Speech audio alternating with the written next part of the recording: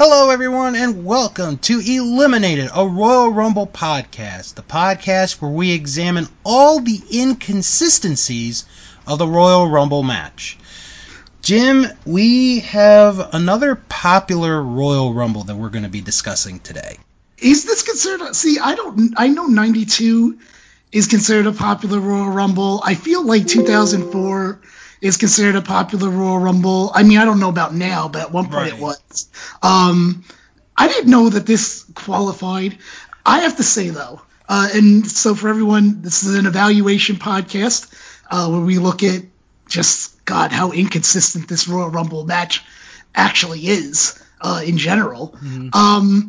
It's nice to jump a decade in the past. Yeah. Last episode we did 2011, and I always dread the 2010s. So I'm really happy to do what is the last Royal Rumble of the Attitude Era. It is, and we'll get into all the champions a little later on when we go into our roll call.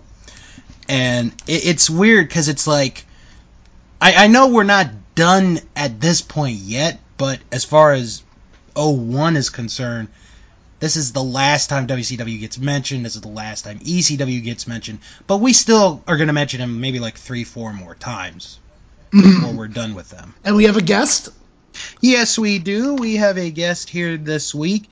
Let us welcome, well, he has his own YouTube channel called OK Fabe. Let's welcome Connor. What's up, guys? How's it going? Doing good. Good to have you on. You excited to talk about the 2001 Royal Rumble match? I am actually really pumped about this one because, like you guys were talking about earlier, the 1992 is considered to be, amongst hardcore fans, probably the quote-unquote best Royal Rumble ever. But when I went back and watched this one, and I actually watched this recently and then watched it again to kind of get refresher here, man, this one's I think this one's a little underrated. I think this one's a lot of fun for a bunch of different reasons.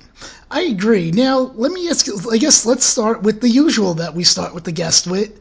What are the years that you follow pro wrestling? What promotions you follow? Just give us a little background on your, pro wrestling fandom.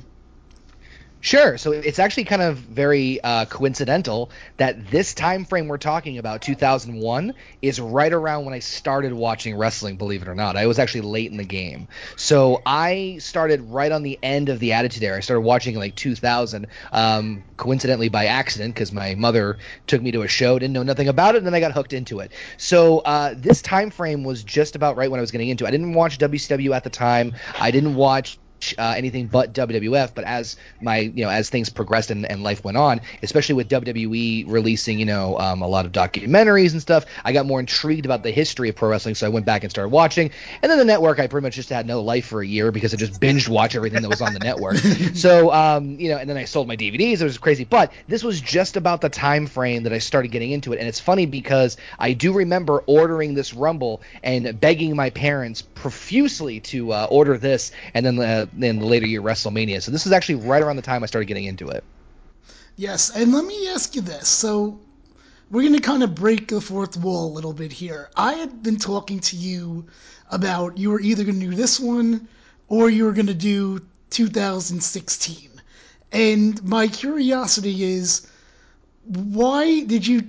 Because you seem to have openly preferred 2001. Was that is it just because of the reason that you said, or do you think that'd be funner to talk about? Let me get your... Yeah, so we were kind of talking about this, a little bit beforehand, and I was mentioning that there's, number one, like I said, legitimately, looking back at all the Rumbles, this one was very memorable for me, not just because I remember, ordering it as a kid, getting into it, but one of the things that I also do on my channels, I also do retro pay-per-view reviews, and one of the things that I always talk about when it comes to Rumbles, which is very hard to review, as I'm applaud you guys for being able to do this on a consistent basis, is that it's hard to kind of like review a Rumble and like say what makes a good Royal Rumble, like, you know. And I think for me anyway, and I don't know about you guys, but the big thing for me is being able to properly balance and kind of have multiple things going on at once. So you don't just have like the story of the Rumble and the winner, which is obviously the end result, but you have other storylines that are either like wrapping up or continuing or even starting at the Rumble going into WrestleMania season. And I also mentioned how WrestleMania 32 was the one WrestleMania I did go to. I actually went down to Dallas and did the whole thing. And so Rumbles tend to get you excited about the paper, about WrestleManias. And obviously I purchased my, my travel package months before Rumble of 2016. But I watched it and went, do I still have to go to Dallas? Do I really? What's the refund policy? It's so fun. So that's our next episode, ladies and gentlemen, 2016. He won't be on that episode, but even worse, I'll be on that episode because I am going to be maybe the angriest I've ever been on this podcast for the 2016. I'll just be sitting back and listening. Oh, and I swear, Bill, I will attack you if I hear the wrong words out of your mouth. That's how angry I was watching, because I'd never seen it until doing this show. So the wrong words are Triple H winning was good. There you go. Those are the wrong words. You're right. I'm already almost set off just by you saying that. I'm angry. I'm just testing the waters. Okay, but no, seriously though, we're gonna look at it like all Royal Rumble matches, and I'll point out exactly how inconsistent that Royal Rumble is, because it is very, very illogical and inconsistent. Basically what I'm saying is if you love the 2016 Royal Rumble, it might be a skippable episode for you. That's what I'm saying. Yeah. Speaking of future episodes, I just want to mention we have our open call on May 25th, the day of Double or Nothing. So any casual person can answer an open call on our social media and be part of the show, like Jeremy was for 2011 and Jay was for Royal Rumble 2013. All right, Bill, let's get to the roll call of champions. All right, so going into the Royal Rumble, here we go. Starting off with WWF. The current WWF champion at this time is Kurt Angle. The Intercontinental champion is Chris Benoit. The women's champion is Ivory. The light heavyweight champion, yes, that belt still existed at this time, folks. Wow. The light heavyweight champion is Dean Malenko. The hardcore champion is Raven. The tag team champions are Edge and Christian. The European champion is William Regal. The best. And yeah. And that's it for WWE. Now going to WCW. Oh, that's it? I'm sorry. What was that, like 7 titles? I think so. It's by not the way, nearly, not nearly 7. There's 17 right now. I counted, by the way. Oh, it's bad. It's like this is today's product is just like the everybody gets a trophy society. All right, Bill, continue. All right. So the WCW, Scott Steiner is their world heavyweight champion. Their current U.S. champion is Shane Douglas. Their tag team champions are I'm sorry, I'm messing up today. They are Chuck Palumbo and Sean O'Haire, members of the Natural Born Thrillers. The Cruiserweight champion is Chavo Guerrero. And this one you're going to want to remember for a little bit later on. The Hardcore champion is Ming. And finally, in ECW, so this is pretty much their last champions here. The ECW champion, heavyweight champion, is Rhino. The World Television Champion is Rhino, and the ECW Tag Team Champions, Rhino. Rhino. Just kidding. It's Danny Doring and Roadkill. Wow, what a stacked roster ECW is. Yes. Storylines going into the event. Yes, story-wise, going into the event. Triple H came back on Raw about 3 weeks before the Royal Rumble, costing Steve Austin the WWF title. And basically, to a degree, because of that, he gets awarded the title shot against Kurt Angle at the Royal Rumble. Very, very interesting situation. Meanwhile, Kane and The Undertaker, are they back together? Oh my God. Are they in cahoots, Bill? Are they in cahoots? We really don't know. We definitely know, though, after this. And Vince McMahon has taken back control after firing Mick Foley just before the holidays, proving that he is a Grinch, and he is in a, very scandalous relationship at this time with Trish Stratus. All right. A lot of stuff going on, especially with Rhino. Good stuff. Especially with Rhino. Indeed. Hey, okay, Fabe, did you, how did you feel about do you remember all of this stuff? Because you said this is like when you were starting to get into it. Like from other promotions, were you following the Rhino double champion thing? I was not right. I was not following ECW featuring Rhino. I did not, or Rhino featuring ECW, basically in this case. No, I wasn't really.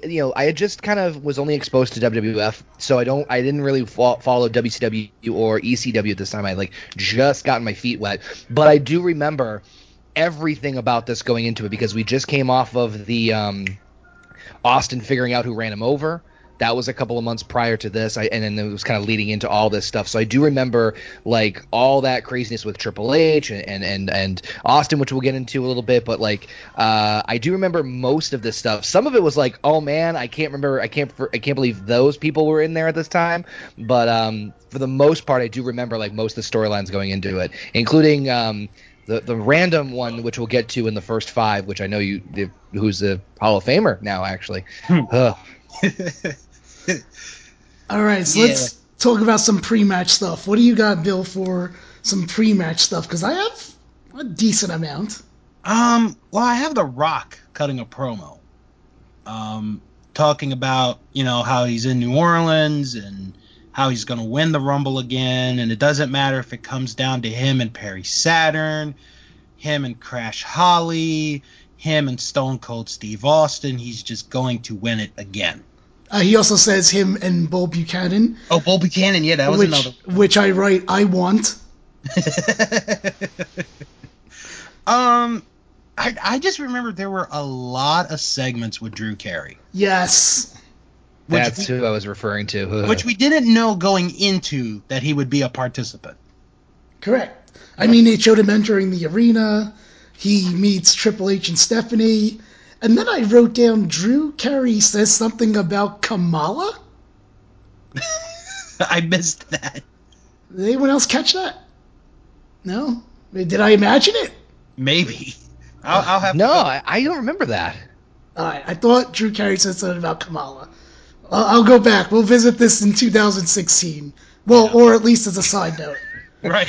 Side note, Drew Carey is in a love relationship with Kamala back in 2001. What a story. I have the DVD of that show, so I'll go check it out. We have the APA shares numbers with each other, and then Crash threatens the APA. So I thought that was pretty good. Yeah. Drew Carey flirts with Trish, and then that is what actually gives Vince McMahon the incentive to convince Drew Carey to enter the Royal Rumble. And there actually is a reason why Drew Carey is at this Royal Rumble. Would you like to give the reason, please? Yeah, I would actually. I remember the reason. Yeah, I did too. He is there to promote his Improv All-Star pay-per-view event, which was coming the following Saturday. So this is when Whose Line Is It Anyway was a huge show, and Drew Carey was the host, so he was there to basically promote that pay-per-view. Connor, did you know anything about, I don't know, that's a bad way to say it. I guess, were you a fan? Sorry. Were you a fan of Drew Carey? Did you know that he was? Did you know he was putting on a pay-per-view prior to this? I didn't know he was doing a pay-per-view. I was a fan and still am to some degree a fan of the Whose Line Is It Anyway show, but I didn't know he was doing a pay-per-view, which to me is very, very strange that the first thing you think of is, I'm going to do a pay-per-view, let me go talk to Vince McMahon, which I get it. Vince is like a pay-per-view, powerhouse. But like, I don't know. I mean, personally, I would have liked to have seen Ryan Stiles in the Royal Rumble, but I'm not going to complain about that either. But that's neither here nor there. But no, I remember I loved the show, but didn't know about the pay-per-view. It just seemed kind of like perplexing that he would do a pay-per-view like that. Mm-hmm. I like how that went. Then I have a segment here. Wait, you watched it, Bill? No, I didn't, but I would have liked to have known how that show went. Hey, how much do you think it cost compared to a WWE pay-per-view? The comedy show. I'd say $30. You think it would be? See, I was thinking they'd probably go for 10. Because I don't know, it just doesn't seem like something that you can charge $60 or even $30 for. No, definitely not 60. All right, I'm just curious. All right, I also have this a note here. Harvey Whippleman gives Drew Carey wrestling gear. Kane enters, and then also we find out that Drew Carey got either Tiger Ali, D'Lo Brown, or Chaz's spot, because Tiger Ali, D'Lo, and Chaz all argue with each other on who is going to be in the Royal Rumble, and McMahon comes and takes the number and basically says it's going to someone else, and he says that someone else is Drew Carey. You know what's amazing to me about this? Think about that when Vince Russo was there, how much D'Lo got pushed, and now that he's not, look what he's doing. Like, doesn't even really get on the card for the most part. It is true that, like, you do really have to have someone in the backstage area really give you that push, because once, like, really fight for you. Because if you don't, then you can just wind up doing absolutely nothing on one of the major pay-per-views. Mm-hmm.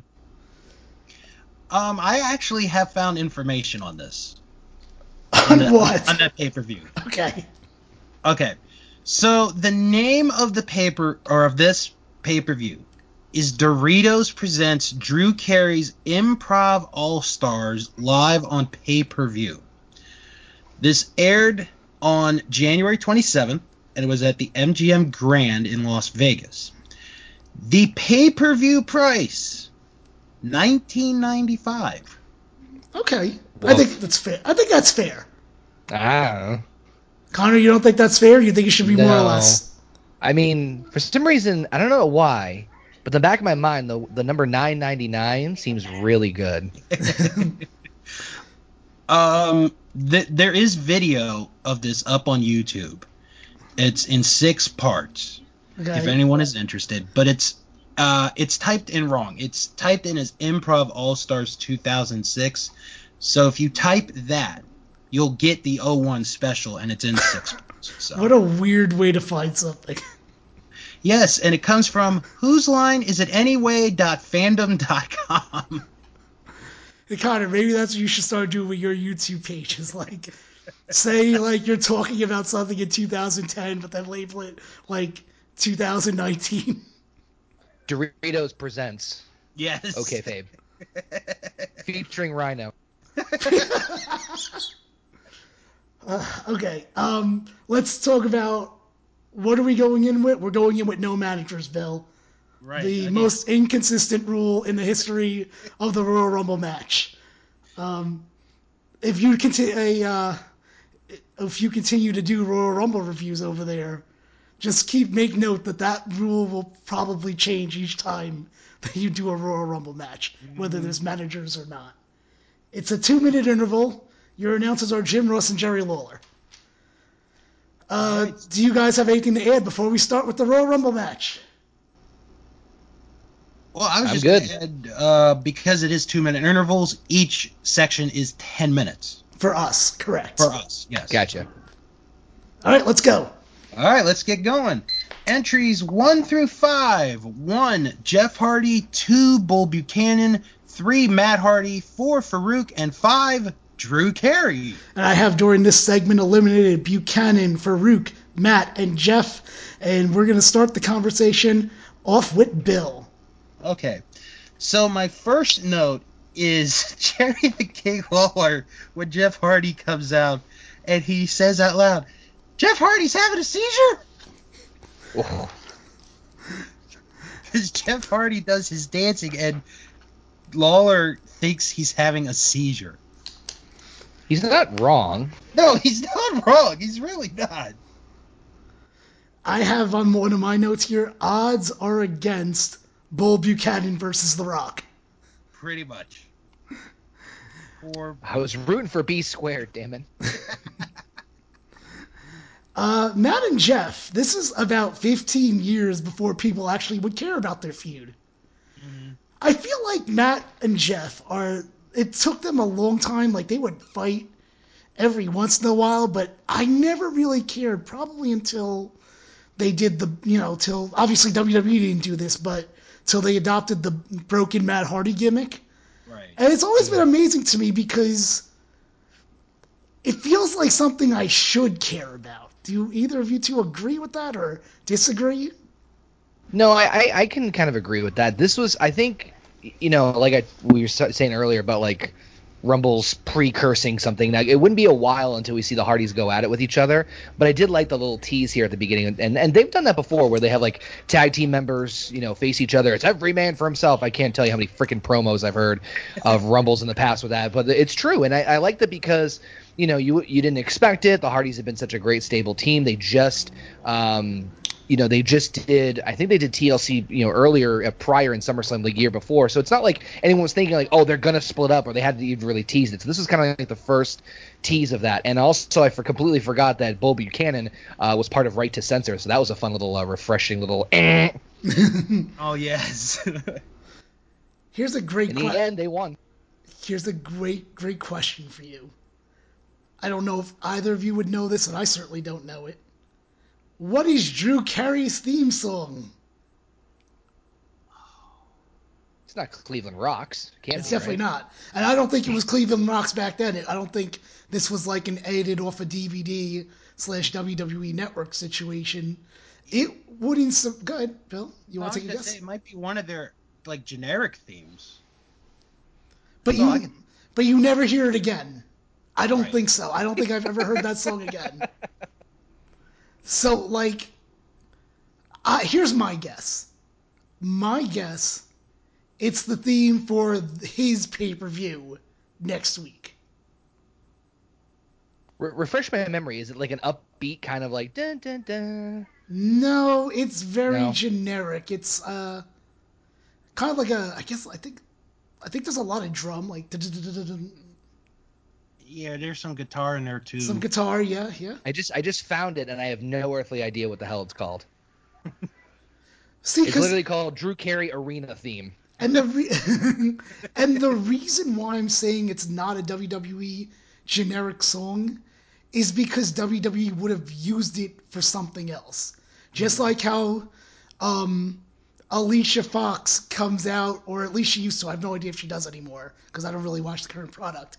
She took Maria's song, that party song, right? From a party.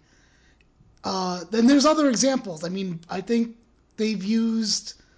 I mean, I'm not going to waste too much time on this, but I'm just saying there's a reason why he didn't come back for anything else, in my opinion. Women scream as Jeff Hardy takes his shirt off. See, women do the same thing when I do it, but usually it's in sort of like fear or terror. Hey, Connor, what do you have for this segment? The big thing I was going to mention about was the Hardys. Drew, it's really funny going back and thinking that like Drew Carey, after this, was by himself. The Hardys eliminated each other. They took out Bull Buchanan. They took out Farouk. So at the end of it, Drew is sitting there in a sweatsuit, just waiting for the next person, which this is why I can't wait to talk about the next part. But it's just like dumbfounding. And to me, I like stuff like that because I'm a fan of like goofy, stupid humor. So obviously there's going to be a lot of segments about that. And so, again, another reason why I like this Rumble, it's well balanced. We're going to get a lot of like action and drama towards like the middle and the end of this Rumble, but the beginning sets it off well with you got the Hardys teasing but maybe of a split up in the future. You've got Drew Carey and his comedic shtick going on, and we got other things that we'll talk about a little later on, but I like it because it's well balanced. So I thought it was a pretty fun, explosive way to start with the Hardys being all fast paced. Then Drew, ironically, slows the pace down. If I'm not mistaken, I believe at one point Lawler says that he would wait like to get into the ring, like, and I thought that was interesting because in the last episode he was against that. In the last episode we talked about 2011, he's like, and he complained on he should get in there. It's the Royal, they should fight each other. It's the Royal Rumble. Like it's a complete opposite of what he would say a decade later. Lawler's a classic. I mean, I love him to death. I really do. Like, him and Heenan have some of the best lines I've ever heard in commentary. It probably is because, and I don't think anybody does hide in this one. We do have something that's close to it. Spoiler alert, later on. But as far as people like a heel, like waiting to get in the ring, like hiding underneath or something, we don't get that in this one, which I kind of thought was interesting, especially considering the next 2 rounds of like 5 people we'll talk about. Speaking of Lawler, here's a quote from him to Drew Carey: "Take your glasses off. You're not a Dudley." I forgot about that. Very good observation there, Jerry. That'd be Drew Dudley, if you don't Right. Or Double D's. Ooh, that's really good. I like it. Bill, what else do you have for this segment? All right. There is a fan within like the first 3 rows. Guys in a tie. This might be my favorite fan I've ever seen at a Royal Rumble. Really? Because he comes up with these different signs throughout the night. There's like one that isn't his, but like the best ones are from him. And my first one is Drew Carey 316. Yes, I had that actually. And then Jerry Lawler made another quote about the Hardys, and when they were positioning themselves when they were fighting, I knew what he meant, but it could be taken the wrong way. He's like, "Oh, the Hardy Boys, they're getting higher and higher." Oh God, I didn't even catch that at all. Epic foreshadowing. Yes. Connor, what else do you have for this segment? That's the big stuff I've got off of this one. It was more just the fun antics of Drew and the Hardys, and how Farouk looks like a badass, and I think time does not affect this man whatsoever. He is a god amongst men, and I do not want to ever get in his way. His performance in this match, however, not great. He didn't last that long at all. No, but he's not the one that lasted the shortest. Really? Okay. Yep. All right. So, how do you feel about, so looking back on it, I guess, Connor, you might have kind of answered this already, so I want to really ask Bill. Drew Carey, did you like it then, and do you like it now? Watch it looking back at it. At the time, I was thrilled because I was a Drew Carey. Me too. I watched the Drew Carey show. I watched Who's Line. I still watch Who's Line to this day. Looking back on it now, it's like, okay, I understand where they're coming from, but they could have gotten away with not doing it. Like, I'm not peeved. I'm not upset that Drew Carey took a spot. So it's like, it happened. See, That's how I liked it then, and I have to say, I think I still like it now. I think he did a good job. You're right, I wasn't angered at all by it. Yeah. Unlike with 2012, when we talked about all 3 of the announcers going in, which I was angered about. And that's the thing. This is not a wasted spot. Right. Doing it this early in the match at number 5 is about as perfect as you're going to get. Because if you did it towards the end, like the higher numbers, then there probably would be people that would be upset. But doing it early, I think was a great move. Connor, you want to add anything about Drew real quick? Not at this part. Oh, perfect. Perfect timing. On the next part, I will.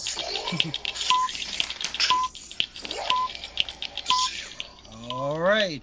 So now we go to 6 through 10. 6, Kane. 7, Raven. 8, Al Snow. 9, Perry Saturn. And 10, Steve Blackman. And I have, during this segment, eliminated Drew Carey. And Hey, since we're talking about Damn. Drew Carey, we start the discussion off with Connor. So, I mean, when I saw Drew coming into the Rumble, it's like, okay, what could he possibly do? And like I told you, him being in the ring by himself, it's like, well, what the heck? And so me not knowing any better, figured they were going to do a comedic spot. I'm thinking, okay, it might be. And then all of a sudden you hear the big pyro go off, which I miss the pyro, with Kane coming out. And it was just, I love JR and commentary when stuff like that happens, as like, he overblows stuff, but God, I love JR and oh my God, like he's gonna die. Like, he made this pretty crystal clear that Drew Carey is a dead man walking. I loved how Drew tried to pay him off. I thought that was just absolutely hilarious. Just to have it showing the money, and then I don't know about you, but was he laughing when he was getting chokeslammed?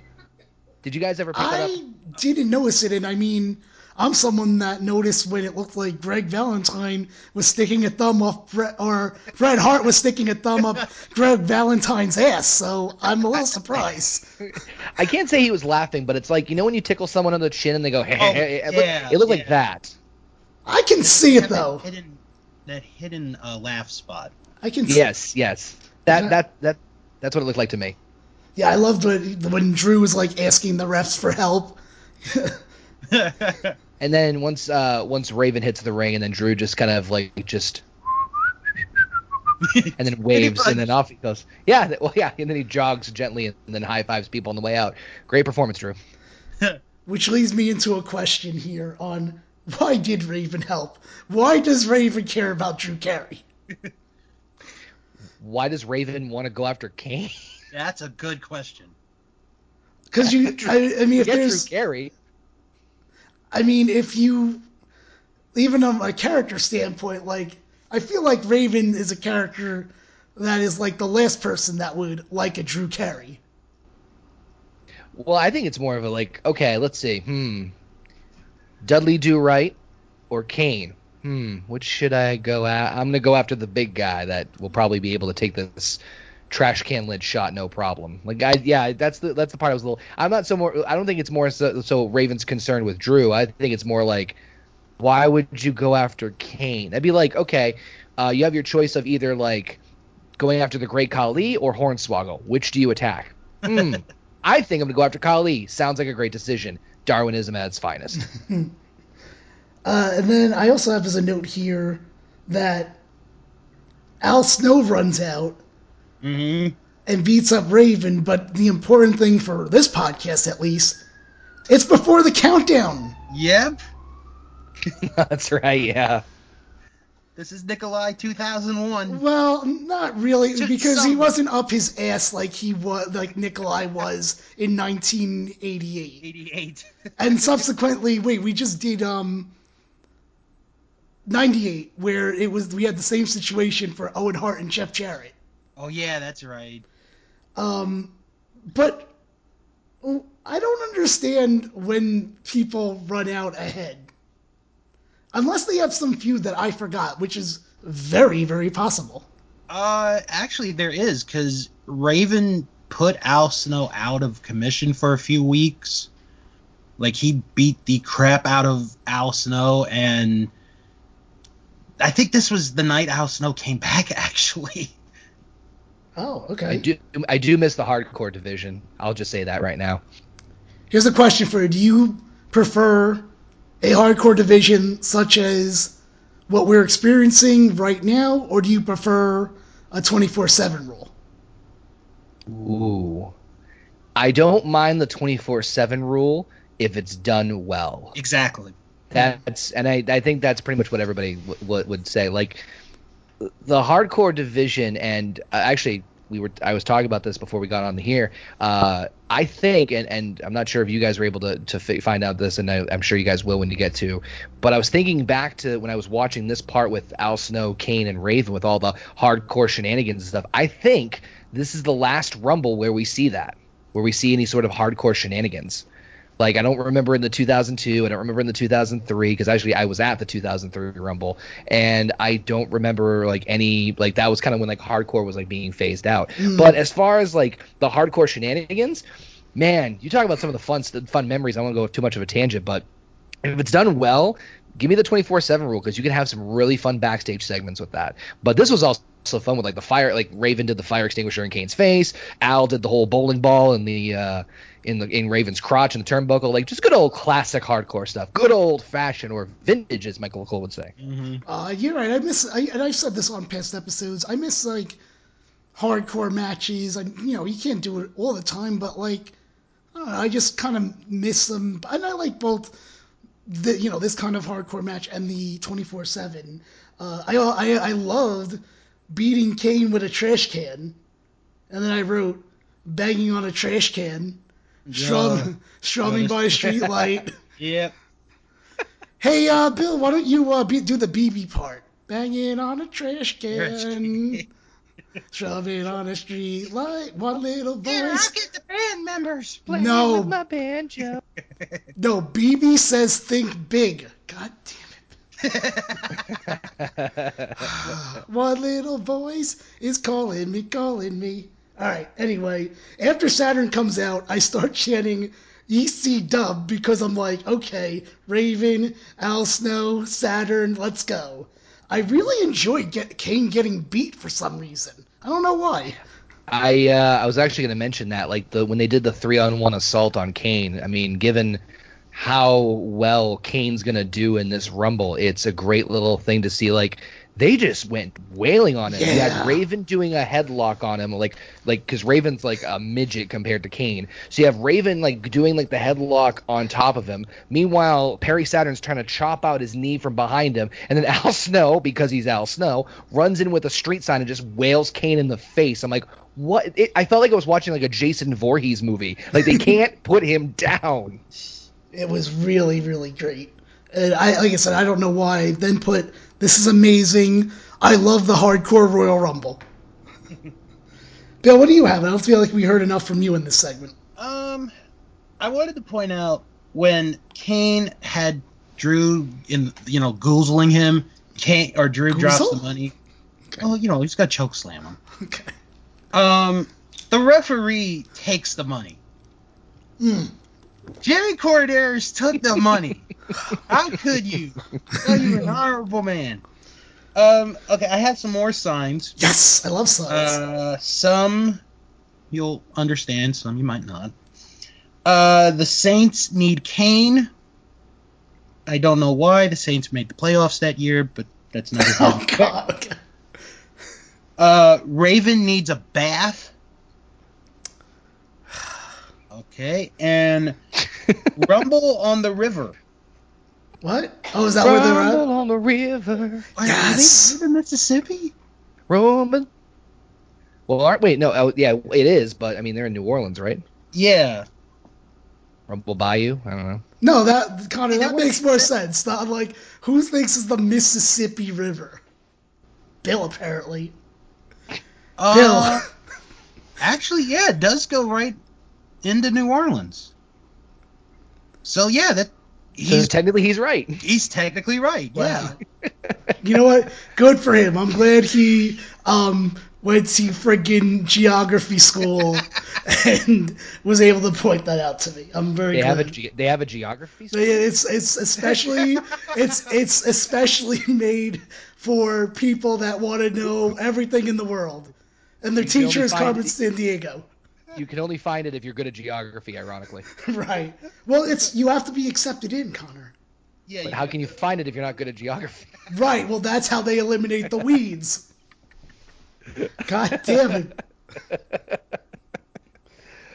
Oh man. Connor, do you have anything else for this? I know we probably only have like a minute or whatnot. Steve Blackman, I miss him immensely. Such a badass, coming in with what I thought was like bamboo sticks and just like wailing on everybody. And also, we'll get to it obviously, but it's just again seeing what Kane goes through here, knowing that he's gonna keep going after this once we get to the next group of people. But it's just like, I miss when they build out monsters like this. And actually, I think, and I don't want to keep jumping around too much, but I'll mention towards the end about Kane's record. 6, 5, 4, 3, 2, 1, 0. All right. So now we get to 11 through 15. 11, Grandmaster Sexay. 12, the Honky Tonk Man. 13, The Rock. 14 The Good Father, and 15 Taz. And I have during this segment eliminated Sexay, Blackman, Snow, Raven, Saturn, Goodfather, and Taz. And I will start the discussion this time because I wrote down, after the Honky Tonk Man comes out, I wrote down, God, Royal Rumbles nowadays suck. And then I wrote, great transition. This is one of the greatest transitions I've seen since the start of us doing this podcast. I agree with that. They successfully transitioned from having this all hardcore stuff to Honky Tonk Man, and Kane does the hardcore bit where he hits him over the head with the guitar, and then it turns into a Royal Rumble a regular Royal Rumble match. What a great transition. I don't know what else I could say about it. Bill, you want to chime in? Yeah. I mean, I joked that the Honky Tonk Man is hardcore. But no, it's really good. This booking at this point is done really well, especially getting to The Rock, because with no disrespect to the other men, at this point, Kane hasn't really fought anyone yet that is as good or as competitive as The Rock. Not saying that the other guys aren't, because they are, but The Rock is, so big, so popular, he almost can't be touched. And it's just a good transition, and they really focus on it being one-on-one, for those 4-6 minutes. Mm-hmm. Connor, you want to chime in on this? I mean, what a badass Kane was. I mean, he went from you hit the nail on the head with the transition thing. You went from all this crazy hardcore stuff with Raven, Snow, Saturn, Blackman, and even Grandmaster Sexay, who's not really more familiar with the hardcore stuff, but you throw him in there, what the hell, why not? Because that's the beauty of the hardcore division. Everyone's accepted. Right. He gets rid of all of them. Honky Tonk comes in. I'm sorry, I'm a huge mark for Honky Tonk because it's just a classic gimmick. It's one of those things where it's like, come on, it's a guy doing Elvis, greatest Intercontinental Champion of all time. It's a classic. And after we saw with Drew Carey, you knew exactly what was going to happen with this one. I mean, he took that guitar shot like a champ. Oh. Like I know he's taken them before, but like I don't know, but that particular I just love how he's like, stand back, little big man here. And Kane's just tilting his head like, what in God's name are you doing? And then Kane just takes it from him and just wails him on it. I mean, he just like a champ. He threw him out pretty hard too. Like, I mean, it wasn't just like a soft little toss. I mean, he chucked him. Not that Honky Tonk was in the greatest of shape, but still. And Kane's reaction after he hits him, just shaking his head, that could be one of the original gifts of today. Just the way he shakes his head, like, no, dude, no. Yeah, just like what? And that's something I missed about Kane was that he didn't speak much, but he was able to use his mannerisms very well to just convey the WTF, and that was the beautiful part about the whole thing. Rock coming out was, it's funny. Maybe this is just me. He didn't get as big of his pop as I thought he did. Yeah, looking back, I maybe because Austin was still there. That's what I was thinking too, because I think I have my little note here. He gets the loudest pop of the night, bar none. Mm-hmm. But I was surprised with Rock's popularity at that time. I would have thought he would have gotten a bigger one. I'm not saying that his pop wasn't great. It was pretty big pop, but I just thought it would be a little bit more. I don't know. Maybe that was just me. And then, like you guys said, with the transition, you go from hardcore to Honky Tonk Man, and then him and Rock just have what comparably like a standard match until Goodfather comes in and lasts all of whatever time he has. He doesn't really stay in there very long. And then it's Taz, and same deal. Yeah. Let's talk about Taz, because this is a guy that, and this you could find Royal Rumble 2000 in the archives right now for this podcast. This is a guy that went from hero to zero within a year. Yep. I mean, granted, the last year it wasn't the Royal Rumble match, but, we talked, oh yeah, that's right, we gotta find somewhere to fit in the rest of this Royal Rumble card at some point. Maybe the next segment. All right, let's aim for the next segment to go through that. Good call. But wow, it just amazes me, how far he has fallen. Bill, what do you think, since you obviously did Royal Rumble 2000 with me? Yeah. because I remember Taz got huge pop in New York. Well, it was in New York, but still, Yes. that was a huge pop. And then for him to go from the towel-wearing, ass-kicking SOB to the jumpsuit-wearing, Sunday Night Heat commentating son of a gun. You got Surprising. So, and I also have, I don't know if this is from your same sign guy or if it's a different person. I saw a sign saying, "My crap is bigger than Taz." Yes. Yep, I do have that.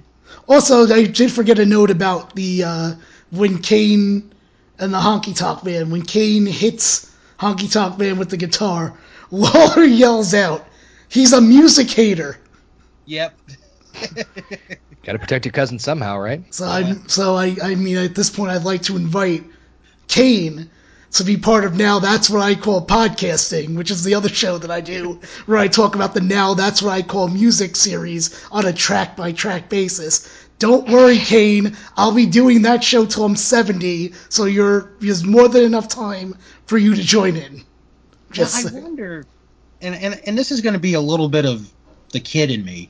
I wonder if Jerry Lawler got that line from a Bugs Bunny cartoon, because there's a line. No, I'm serious. Because there's a cartoon where there's like this opera singer and he's trying to practice for his show and Bugs keeps interrupting him. And the first line Bugs says is, "Oh, he's a music hater." So I wonder. He probably did. Maybe. I mean, Lawler's a fan of cartoons. He does his own illustrations and whatnot. So, I'm not surprised if that would be the case. And plus, I mean, Lawler's great at one-liners anyway. So. Yeah, he is. what else you got, Bill? Other signs in this segment besides my crap is bigger than Taz. The guy proclaims himself as entry number 31, which we know is not true. Well, it's Virgil's spot anyway. Exactly, it's Virgil's spot. Then there's another sign. There's a rumble in my pants.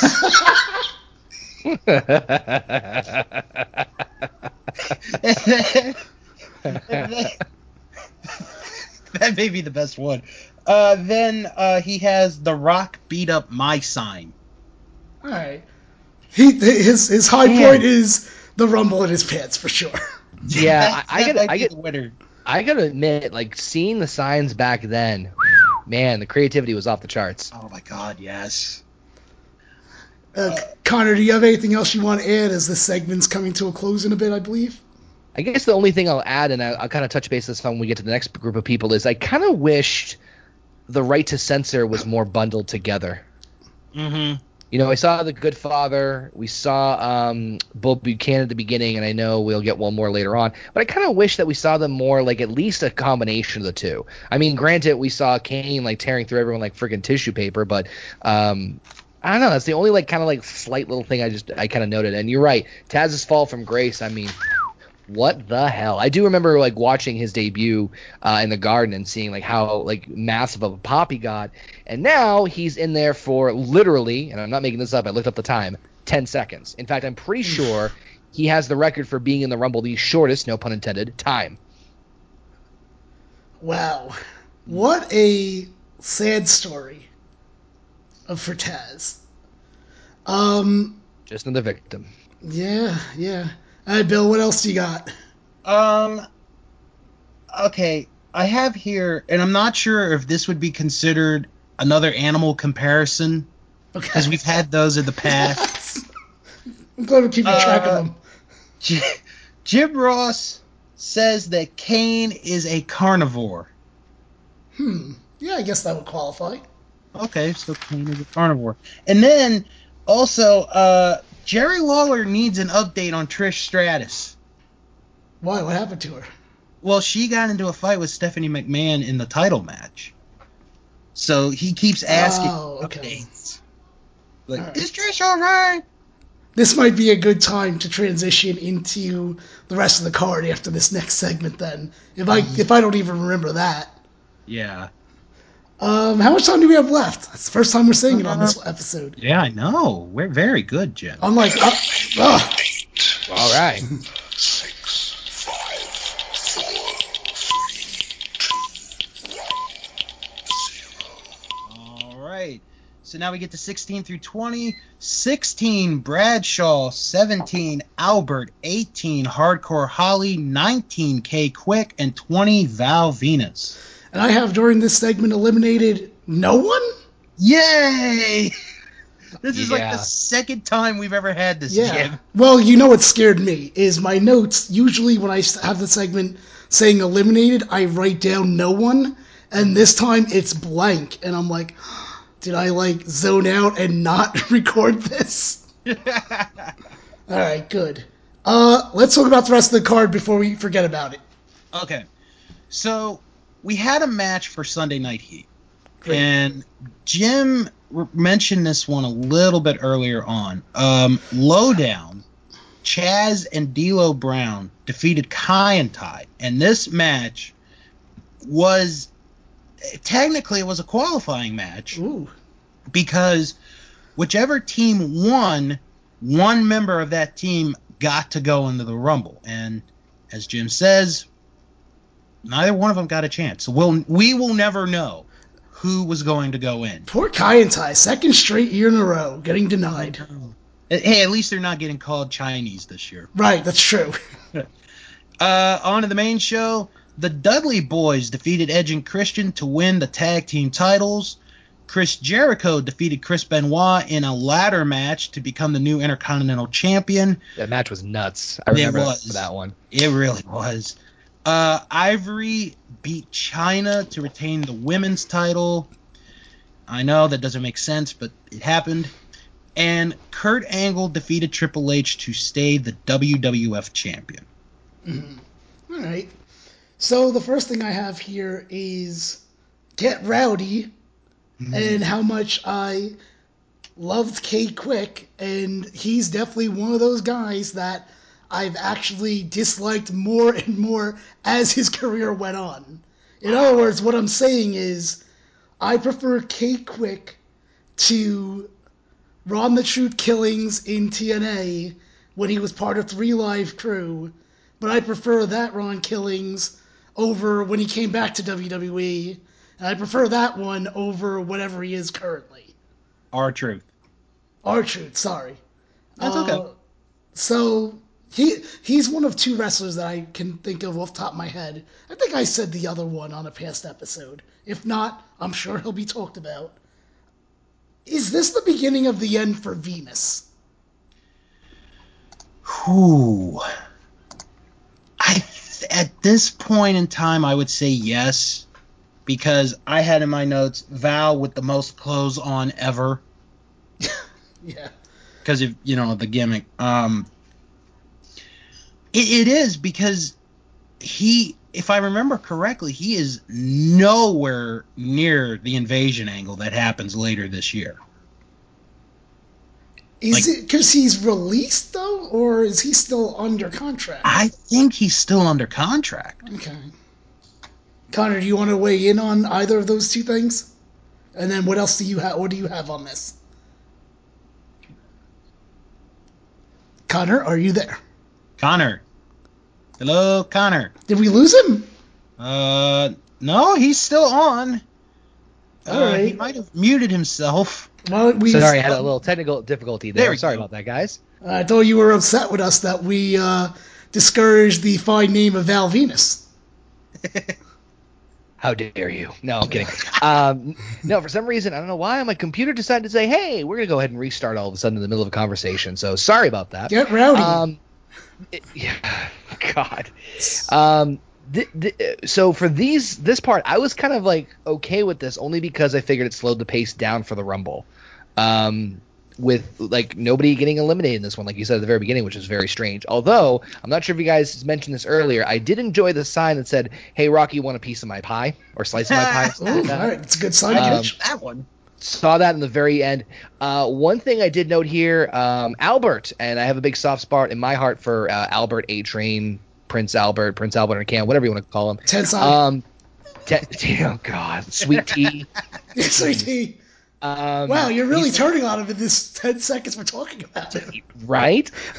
He's actually from my neck of the woods, so of course I have a soft spot for him. And man, he hit Kane with a big boot that just looked absolutely beautiful. I don't know if you guys caught that. But I there was did. just a moment where he came out in the corner. I was just like, good God, how much more punishment is Kane going to have? Kind of made me bummed that, Albert really wouldn't do a whole lot with his stuff, but it just kind of made me miss, like, oh, man, he was so good. Bradshaw still looks like a monster like Farouk does. Like, again, time didn't really he just scared the hell out of me in this one. But really the thing I liked about this is the fact that the Rumble slowed down because we had so much craziness just before this we had the Hardys, we had the hardcore stuff, then we had the Honky Tonk Man, The Rock coming in, and so now it's kind of starting to slow the pace down a little bit, which means someone's going to come in and really start to like just clean house as they usually do. So I didn't mind that, but it really wasn't anything aside from that Albert big boot that I saw that was just like, oh damn. Bill, what else do you have? And if you don't have anything, then I would like you to rap the K-Quick theme song. Oh God. Well, I Talk there about was- pressure. Yeah, I know you're putting me in a lot of pressure. No, Under pressure. Bradshaw hits a damn good clothesline from hell on Kane. I miss those so much when he was at his peak doing those. Those things were disgustingly. I know. I mean, that was just nasty. And then I wrote somebody did a power bomb in this part in the Royal Rumble. I think it was Albert because he It did might one have to hold on, I got a note here. He did one to I think it was Hardcore Holly. Yeah, No, it was Bradshaw actually. Oh. Whoopsie. All right, I don't have anything else. Great. K-Quick song. Go for All it. right. Now I want some I want like chocolate milk for some reason. I want some Nesquik. All right, look, Bill, I'll give you a choice. You either do K-Quick or you do the 3 Live Crew theme. Oh, I'm doing K-Quick. Go ahead. Uh, As much as you can without looking it up on Google. Damn it. I know some of it's like, was it so many damn styles get tossed up in the mix? Getting rowdy. No, it's I'll be the rash on your ass, hollering, suffering, Oh my succotash. God. What? That can't be is that really the lyric? That really is a lyric. Yeah. Oh my God. Ladies and gentlemen wow. That's We're getting wow. rowdy. We're getting rowdy. Yeah. Well, what about when Truth did it with K-Quick did it with Road Dogg? That was so short-lived, and I really remember liking that too. Yeah. I think Road Dogg got in like some kind of trouble and he got fired. Yeah. So what happened was I think, I could be wrong, I think he was brought into the company with Road Dogg's help. Then Road Dogg got released, and they're like, well, we have nothing else for you, so bye. And then, of course, TNA 3 Live Crew. Yeah, beware, coming for you. It's the You remix. didn't know? You better call somebody. The D-O-double-G and K-Quick get round. I just transitioned from the TNA song to the fucking WWE song. It's the Rumble. Screw it. Let's do it. Yeah. I liked the 3 Live Crew song though too. The Suntan Superman. All right, Bill. What else do you have? Oh, nothing, because you have to sing. Connor, what do you have to end? I can't sing. I'll put it that way. The only thing I'll reiterate is again Val Venus. I'm actually surprised these guys lasted as long as they did. Not that it's bad, but like I said, I like the slower pace of everything. These guys would last a while too. I was looking through like the time frame of how long these guys would last in the Rumble, and each one of these guys would last like around like a 10-15 minute spot. So I'm just surprised. I mean, I shouldn't be surprised, but I'm glad the pace slowed down because once we get these next 5 in, I'm trying to do the numbers here. Yeah, once we get these next 5, then we're gonna have some real fun again. Mm-hmm. I mean, I was having fun listening to Bill try to do K-Quick. Just saying. Actually, real quick, because I remember I actually used to have a copy of the Ron Killings shoot interview. And What can I ask what would make you buy that one in particular? I haven't. You know what? This was when I was. Well, I mean, I'm still a Ring of Honor fan, but this was when I was like, I would buy anything that was Ring of Honor related. Mm-hmm. It didn't matter. So in the shoot interview, he said that he and Road Dogg were actually supposed to win the tag titles at one point. I think it was supposed to be at Armageddon.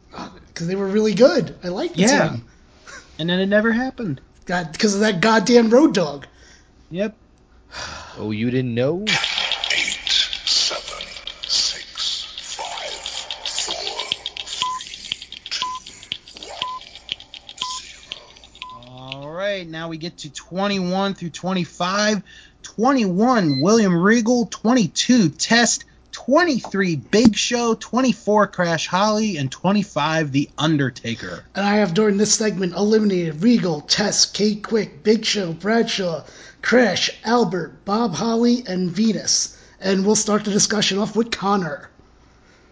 The very first thing I made a note of was the fact that Regal still did his, like, English wave to people while running down to the Rumble ring. I thought that was absolutely hilarious. He would, like, you know how he does, like, the Queen's wave, like the royal, like, slow palm wave? He would, like, jog a little bit, stop, do it, smile at someone, run again, stop, smile, and look at his... I just thought that was absolutely hilarious. Taker got a very good pop for this one. I was actually very surprised, but then again, so did Big Show. And they mentioned on commentary that Big Show coming back, and I don't know about you guys, but I remember what Big Show looked like before he left, and I know he ends up looking better in years and worse in years to come, but I thought he looked damn good in this one. I thought he looked really good, not just obviously his performance, but as far as like his physique. I think this is like one of the slimmest we've seen him since he came to WWE, or F, whatever they call him at this time.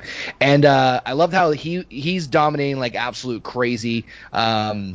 That was one of my favorite things about the whole thing. Crash made me laugh, just memories of Crash. And then Taker getting a very nice pop when he comes in. Although I was kind of surprised.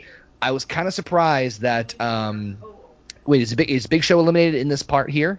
Yeah.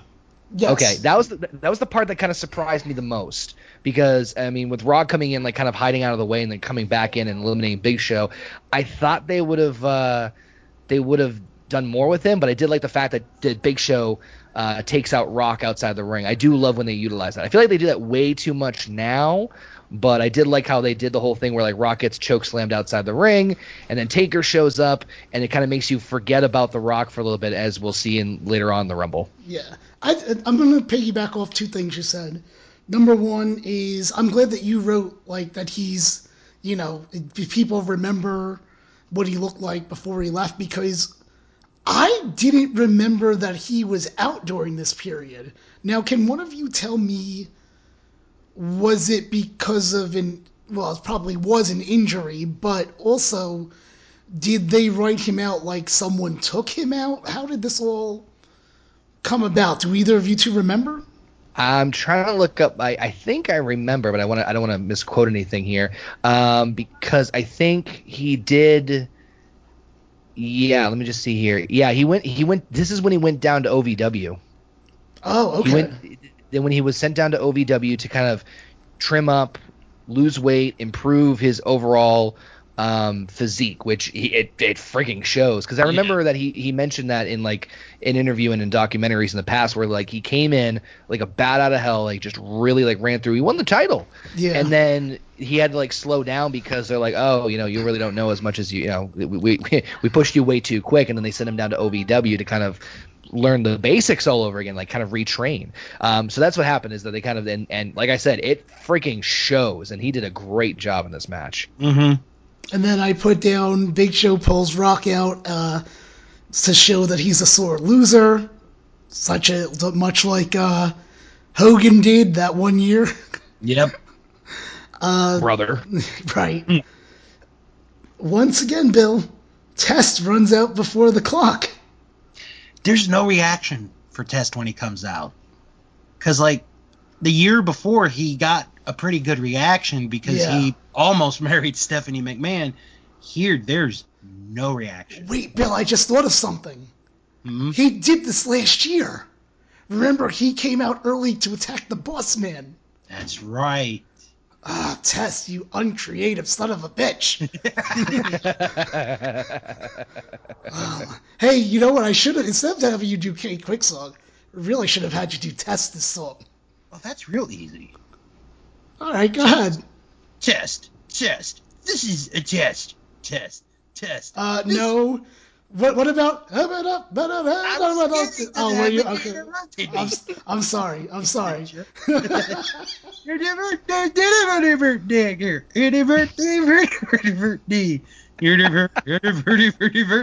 sound like Swedish Chef. That's what it sounds like. I don't know about that. I don't know if I agree with that. Okay, wait. Back on track. 6-on-1 versus Kane. The Undertaker saves Kane, and then Jim Ross yells out, "And now what? And now what?" Love it. This is one of those shows that I really miss the JR Kane commentary at like its peak. Like I felt like it kind of like down the road, like towards the end, it wasn't the same, but this was gold because JR was just so into everything, and then Lawler would just come in with a little sucker punch, and I just love it. So it's pretty clear that Kane and the Undertaker are in cahoots based on this. And I wish I wrote this note down. I don't know if this is this segment or next segment. Maybe one of you guys can tell me. At one point, I think one of them, either Jim Ross or Jerry Lawler, says, "Oh," and he alludes we still don't know if Undertaker and Kane are together. I'm like, did you just watch what happened? Jeez. Love it. Connor, what do you have? Anything else for this segment? No, actually, it reminded me of the whole Taker Kane thing. Is again going back to what we were saying at the very beginning of this whole thing of having so many different storylines happening at once. So you have Kane dominating, Kane and Taker being on the same page. Rock's taken out. Rock might come back in the Rumble. Might spoiler.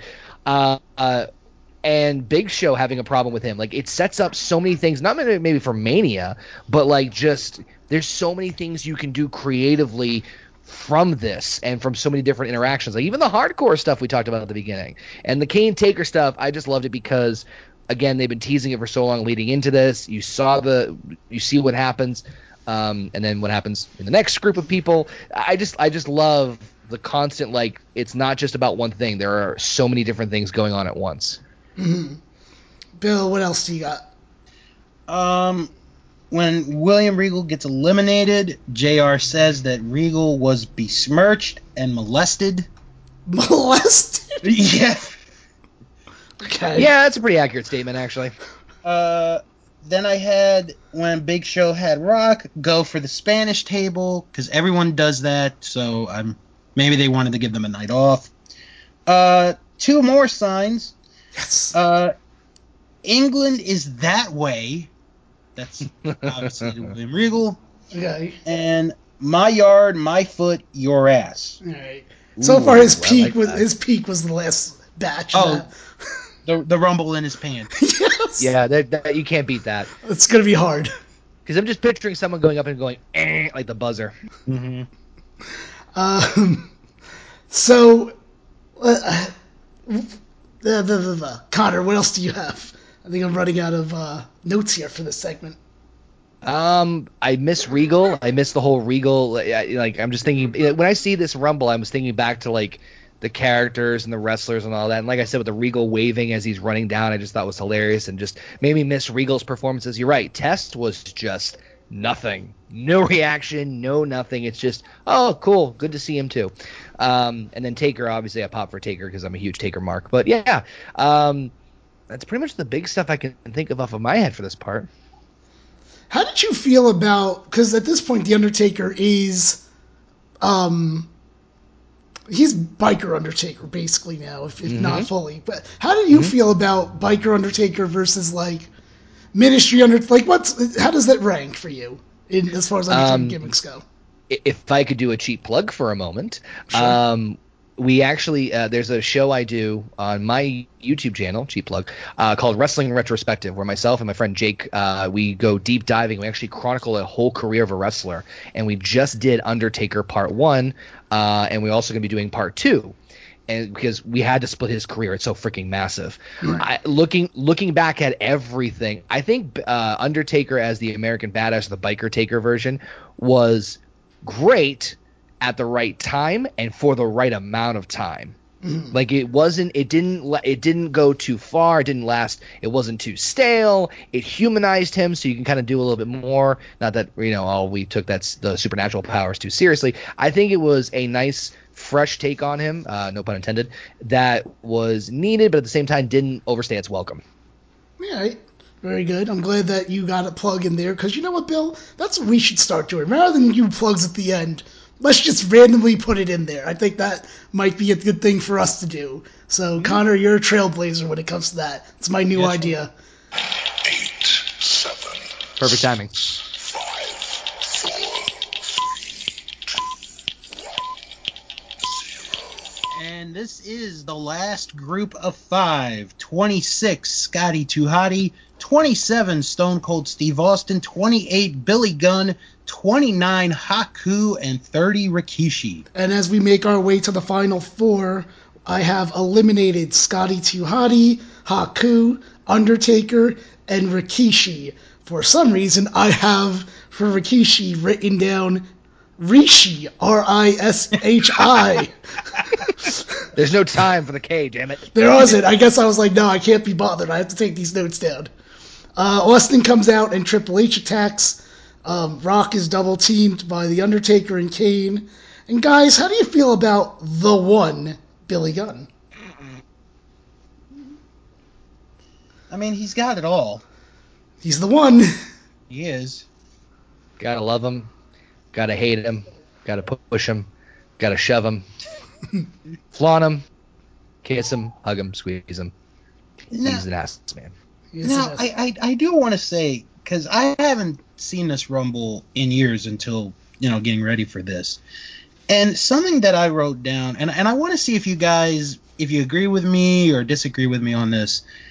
When Austin is getting beat up by Undertaker, or not by Undertaker, by Triple H, I felt this would have been a good time to have a split screen of what's going on, because there's stuff going on in the ring. I agree. Yes. It's like, I want to see what's going on. It's great that we have, Triple H coming back to beat up on Stone Cold, but, I want to see the action that's in the ring as well as outside. Mm-hmm. I agree. Come on, Bill. I know there's a special note that you have ready to go. Do it. Okay. You know what I mean. And if you didn't catch this, I'm very disappointed in you. Uh-oh. No pressure. Is it about pressure? Is it about Haku? Yes. He killed WCW. No, but... Well, that too, but no, I think I know where you're going with that. I do want to know more about that, because when you read the Roll Call of Champions earlier, you probably heard me do a loud, like... Yeah. Because I didn't know that he was the hardcore champion. Oh, I thought you were going to refer to how he's... I thought you were going to refer to Haku's elimination. Right. No, Haku comes out to the Head Shrinkers theme. All right, I'm just going to tell you. Jim Ross says, Haku, one of the baddest animals you'll ever see. Oh! Damn it, Bill. You're the animal guy. How did I miss that? Wow. Unbelievable. But no, I've always joked that when Haku went back to WWF and he, returns to this match, I have joked that's the final death nail for WCW. So Eric Bischoff, Vince Russo, they didn't kill WCW. Haku did. Agreed. And what's funny is, going through that, he had just won the hardcore title 7 days earlier at a WCW pay-per-view. So what happened? Do either of you two know, like, did they just say, fuck it, the hardcore division's done, or? Pretty much. Did they? Okay, so we'll never hear about, well, I guess we already did. No, because they closed. That's right. Mm-hmm. Wow. He got out just in time. Yes, he did. Kind of piggybacking off of what I just said, where Jim Ross says, Haku, one of the baddest animals you'll ever see. Correct me if I'm wrong, and I could be wrong with this. I've always felt that Haku/Ming was booked more like a badass in WCW, not WWE. Mm-hmm. Oh, yeah, hands down. And the thing is, I love Haku when he's a member of the Heenan family, but that is not when he's at his most badass. Mm-hmm. It is when he's in WCW. Connor, what do you have for this segment? I have a lot.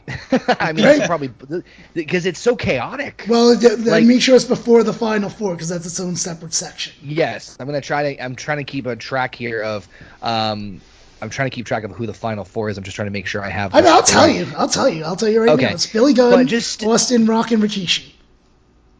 Billy Gunn, Austin Rock. Okay, yeah. So no, I've still got plenty of it. But I mean, it's just so crazy how much happens in this time frame. So of course Scotty comes out. And like I mentioned before with the whole Taz thing, Scotty lasts longer than Taz in the Royal Rumble. Just keep that in mind, folks.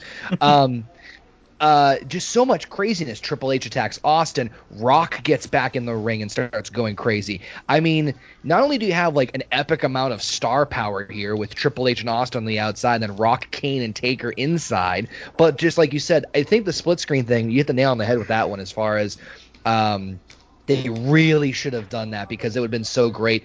Even if they just had like a shot of just keeping track of Austin. Haku, very underrated. Again, like you were saying earlier, they definitely treated him like a badass in WCW.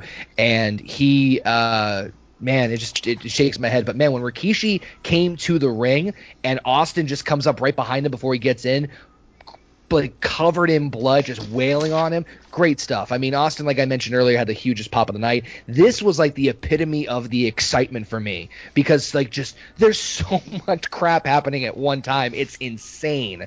I also laughed at Haku's elimination I was mentioning earlier, where like Austin hit him and he like practically eliminated himself. Like he was pretty much out of the ring. Mm-hmm. And Austin just went like a little extra push. Like go back and watch like Haku's like half his body, like 3/4 of his body's out the ring. Austin could have just kicked him and he would have been out. Could have just been boop, but it was just a weird one. I was kind of bummed that Taker got eliminated the way he did. Right. With just that one kick. I mean, I get it. Rikishi was coming off a big heel run with the Austin thing right before. He's a bad But man. just, I know, but it's just, I didn't feel like they didn't go anything with it. I mean, granted, Taker did that thing to him last month at the pay-per-view before with the Armageddon Hell in a Cell where he chokeslammed him off of it. Yeah. So maybe that was receipt for that. But other than that, I was kind of like a little disappointed. But other than that, good God, so much just happened in such a short amount of time. Good grace. And then, I mean, we'll get to the Final Four when we get to the Final Four, but I mean, just still, holy crap. So one of the things that I have here is that you kind of mentioned it when, Austin's all bloody and Rikishi, Rikishi goes after Austin, but it completely backfires and Austin starts just hammering away on Rikishi. Thought that was really good.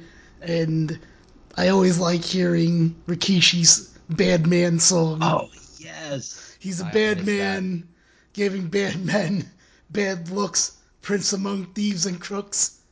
He wants love the bad weird, women. like, I love the weird like noise it's like before it's like ah.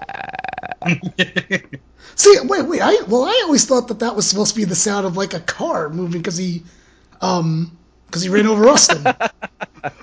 Maybe. I thought that's It what it was. Weird to hear it. It's just a weird. I don't know what the hell it is. It's a weird noise. Yeah, like the car's moving. Because he did it for The Rock. Mm-hmm. Bill, what do you have for this? All right. Now, I watched this on the network, Okay. and we don't talk about this very much because they haven't done it a lot, watching these. They edited Austin's theme in this one. Oh, okay. We do not get the Disturbed theme. Don't get those. That's my those favorite rights. one. I know, it's so good. Because I'm watching it and my thinking is, wait a minute. You're going to play Limp Bizkit, but yet... They're WWE's favorite band, Bill. Screw that! I want to hear the Disturbed's version of Stone Cold's theme. It was so good. It really was. That was my favorite. Like, the classic's great, but man, that Disturbed one, I wish they did that more often. I was so disappointed. Well, Bill, is there any signs before we're done here? When we get to the Final Four? Not until the end. Oh, there's at least one more sign left. Okay, Mhm. I'm excited. I don't really have anything else, so if no one else has anything to add, we'll go into the Final Four segment. All right. Sounds good to me. All right, so I'm just gonna read you all the way till who wins, and then you'll add anything after that. So it comes down to Austin, Rock, Rikishi, and the one, Billy Gunn. Austin, yeah. Don't you mean Kane? Oh, you're right. I'm sorry. You're right. It's Kane. Good call. I guess Kane. It's gotta be Kane. Billy Gunn, Austin Rock, and Kane. Austin eliminates Gunn. Then we get a little bit of Austin versus Rock, which was great. Then Kane eliminates The Rock. Then Austin eliminates Kane, and Austin wins. Chime in. If you have anything, I thought you guys did. Good. Sorry. No, my question. I wrote a question. Who did Billy Gunn sleep with to get in the last 4? How Seriously, dare you? what the hell? I think this was the whole, this was part of that whole, we're going to try and push him. Man, oh man, we are going to try and push him. Come hell or high water, we are going to try to push him. Bill, he's the one. I got a book for my birthday about 2 or 3 years ago. My nephew got me this, and it was a book of the 100 greatest WWE matches of all time. This match is on the list.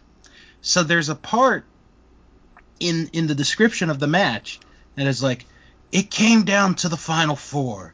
Stone Cold Steve Austin, Kane, The Rock, and Billy Gunn. They don't even call him the one in the book? Nope, they just call him Billy Gunn. Oh my god. Ouch. Poor Billy. I know. Connor, did you have something for this? I thought. Yeah. I mean, kind of piggybacking off what I said at the last thing, just again, so much chaos happening at once. And the big thing for me about this whole ending was the last 5 going into the final 4 was just so much going on. The Rock coming back, and I know he's not part of the final 4 per se, but at least I don't think. Is Rock part of the final 4? Yeah, he is. Yeah, Oh, he is. Okay. I wasn't sure if it was him or I couldn't remember who the other one was. You're right. The Austin Rock stare down thing was awesome. And it's funny because, in more modern times, you now see the Rumble kind of tease maybe 1 or 2 or maybe even 3 or even 4 of the top guys that are going to be the next year. It's kind of funny that they kind of basically teased the main event of WrestleMania with both men in the ring at the same time, which is not really done that often anymore, if at all. Usually the championship is protected and it's okay, that person's not going to lose the belt.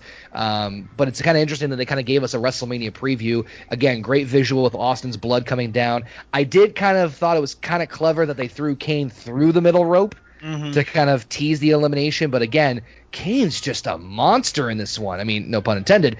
I did kind of like the Rock Austin double elimination where it looked like he was going to eliminate both of them, but really it was just Rock that got dumped out. So it kind of left some things unsettled for Austin and Rock, which again, foreshadowing to Mania. Again, I got to give the MVP award to Kane on this one, not just for lasting the longest in this Rumble, but as I was mentioning earlier, he holds this record for total eliminations in the Royal Rumble match for it's got to be at least 17 years, I think. It was only broken recently. But, I mean, geez, they made him look like an absolute, just untouchable monster in this one, which I loved. Which I do want to point out that that's something as part of this podcast we will be evaluating if that number is actually true.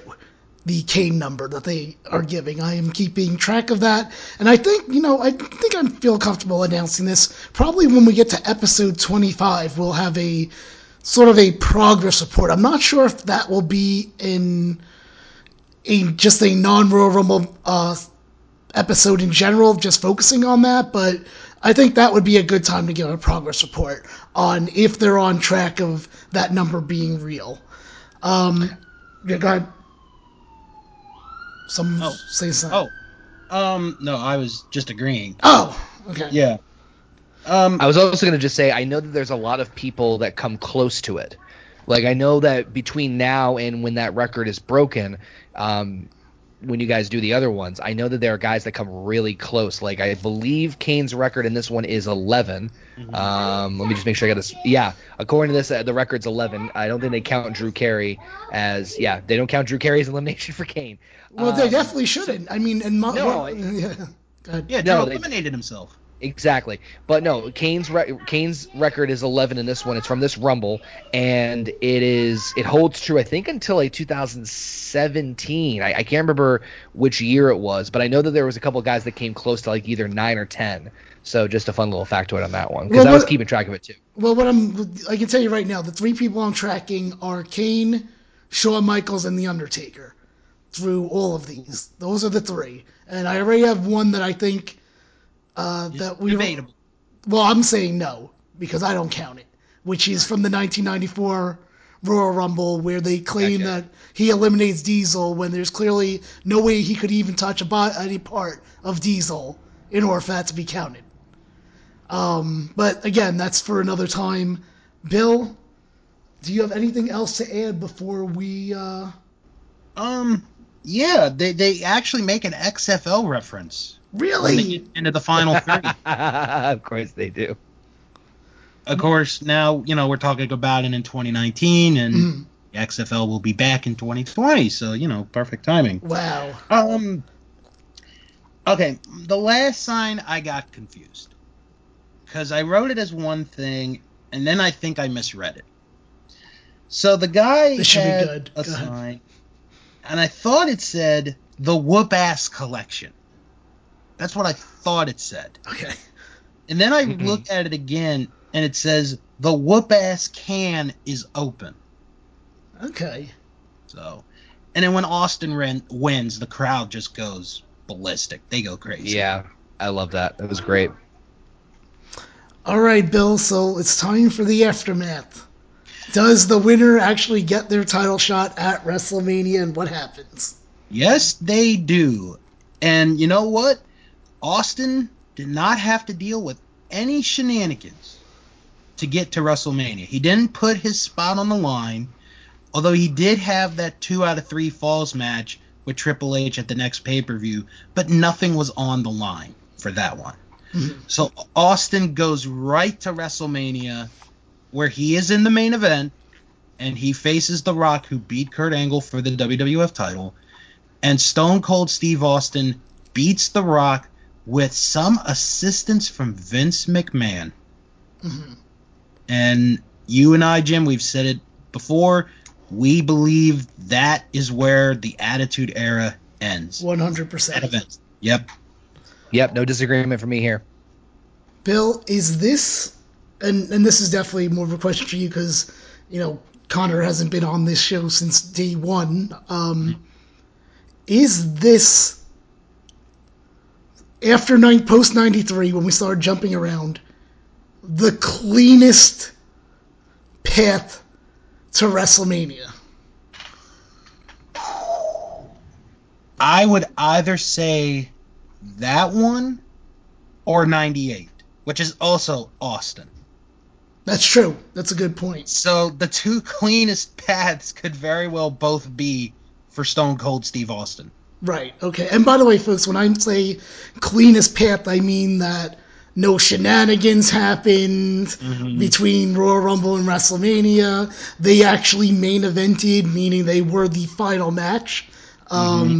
Doesn't really matter if they won. I just kind of want them to be the final match and for no illogical story that, that's basically what it is.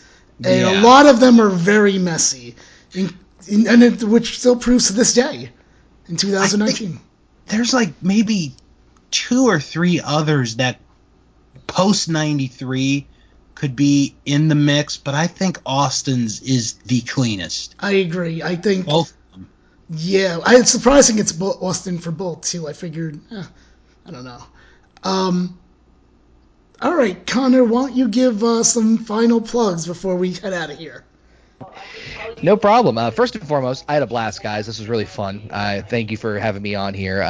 This is one of my favorite Rumbles to talk about in general, and I love talking to pro wrestling. And if you guys who are listening to me out here in the internet land want to check out more of my stuff, you can check out all my stuff on YouTube, youtube.com/okfaber. That's with an R at the end. Or you can just search on YouTube and type in OK Fabe. I do all sorts of cool stuff where I do random top fives, retro pay-per-view reviews, if that's your thing, just like on this show. Or you can also check out, I do weekly reviews of Raw and SmackDown, and of course, my show called The Random Wrestling Podcast, which is a recap of all the rumors going on in the world of pro wrestling today. And yeah, you can also hit me up on Twitter at OK Fabe, where I frequently tweet random absurdities about the world of pro wrestling. All right, Bill, next episode, it's one versus all. Yes. But not what people may think. I'm the one and everybody else is the all. Good luck with that one. Anyone but him. Oh, what a fucking wreck. All right. I'm already heated up just thinking about it. Just to let everyone know, there's a 50-50 chance there's going to be a guest on for that episode. I haven't decided if I want to spend my time yelling at someone I just met. Now, correct me if I'm wrong, Jim, but also next episode, we will be spinning the wheel again. Yes, we will. Yes, and we'll figure out our lineup for the upcoming months. And we're going to do four wheel spins. And one of them will probably have a special surprise. Mm-hmm. So, and by the way, I should hope, Bill, I am expecting you to be on the side of the all for next episode. If you want me unless we could go another route and you can team with me to be against it, and everyone else is the Dungeon of Doom, like that uncensored match. Oh, as long as I don't have to cross path with Z Gangsta, that's all I have to say. Either that or he'll just show up really late. Yeah, he will. All right, you can follow me on Matt's Podcasting on Twitter and Instagram. Like I said, the wheel spin's coming next episode, so even if you're like, I don't want to hear you badmouth 2016, you can just listen to the wheel spins. Do that then. Mm-hmm. That's it for me. That's podcasting.com. All right. If you guys have any questions or comments, not only about this episode or any other episodes that we've discussed in the past, hit us up. It is eliminated3088@gmail.com. That is eliminated3088@gmail.com. You can follow me on Twitter at House of Bill, and you can listen to my wrestling podcast, That Wrestling Show, which pops up each and every Friday on, well, pretty much whatever, place that you get your podcast, iTunes, Spotify, Podbean, and that's also where you can listen to this podcast is by iTunes, Spotify, and iHeart Podcast. So, next time around, Jim will be very fired up. It is the 2016 Royal Rumble. Oh boy, that's going to be a fun one.